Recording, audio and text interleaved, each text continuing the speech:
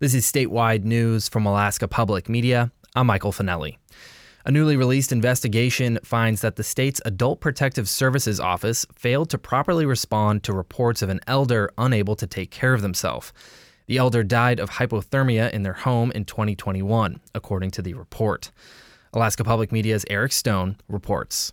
The nearly 3-year probe was conducted by the Alaska State Ombudsman. One portion of the two-pronged investigation focuses on the way Adult Protective Services prioritizes cases. The agency's policy requires workers who receive reports to prioritize them by need. High-priority cases that pose an imminent risk of harm should be responded to within 24 hours, according to the report, while lower-priority cases require a response within 10 business days. According to the investigation, a concerned neighbor called Adult Protective Services in January 2020 to report that an elder had limited heat and was relying on their car for warmth. Another report filed in October said the elder's roof was caving in and there was no heat.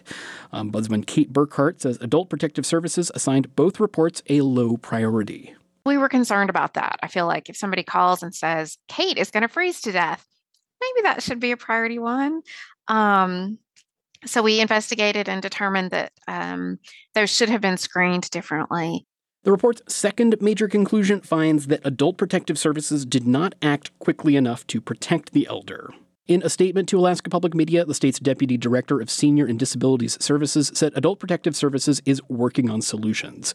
She added the agency takes all reports of harm seriously and works diligently to ensure the health, safety, and welfare of Alaska's most vulnerable individuals. Reporting in Juneau, I'm Eric Stone. Meanwhile, taxpayers in Alaska will not be a part of a program to directly file federal taxes with the IRS. In October, the IRS announced a new pilot program where people could directly file their federal taxes with the agency for free instead of using a third-party tax preparer like TurboTax. At the time, Alaska was listed as a potential state to take advantage of the program, since there are no state income taxes. However, Alaska was excluded from the list of 12 states eligible for the program announced late last month. In a statement, IRS officials said although Alaska doesn't have a state income tax, quote, the direct file pilot does not support reporting the Alaska Permanent Fund dividend for federal income tax reporting purposes.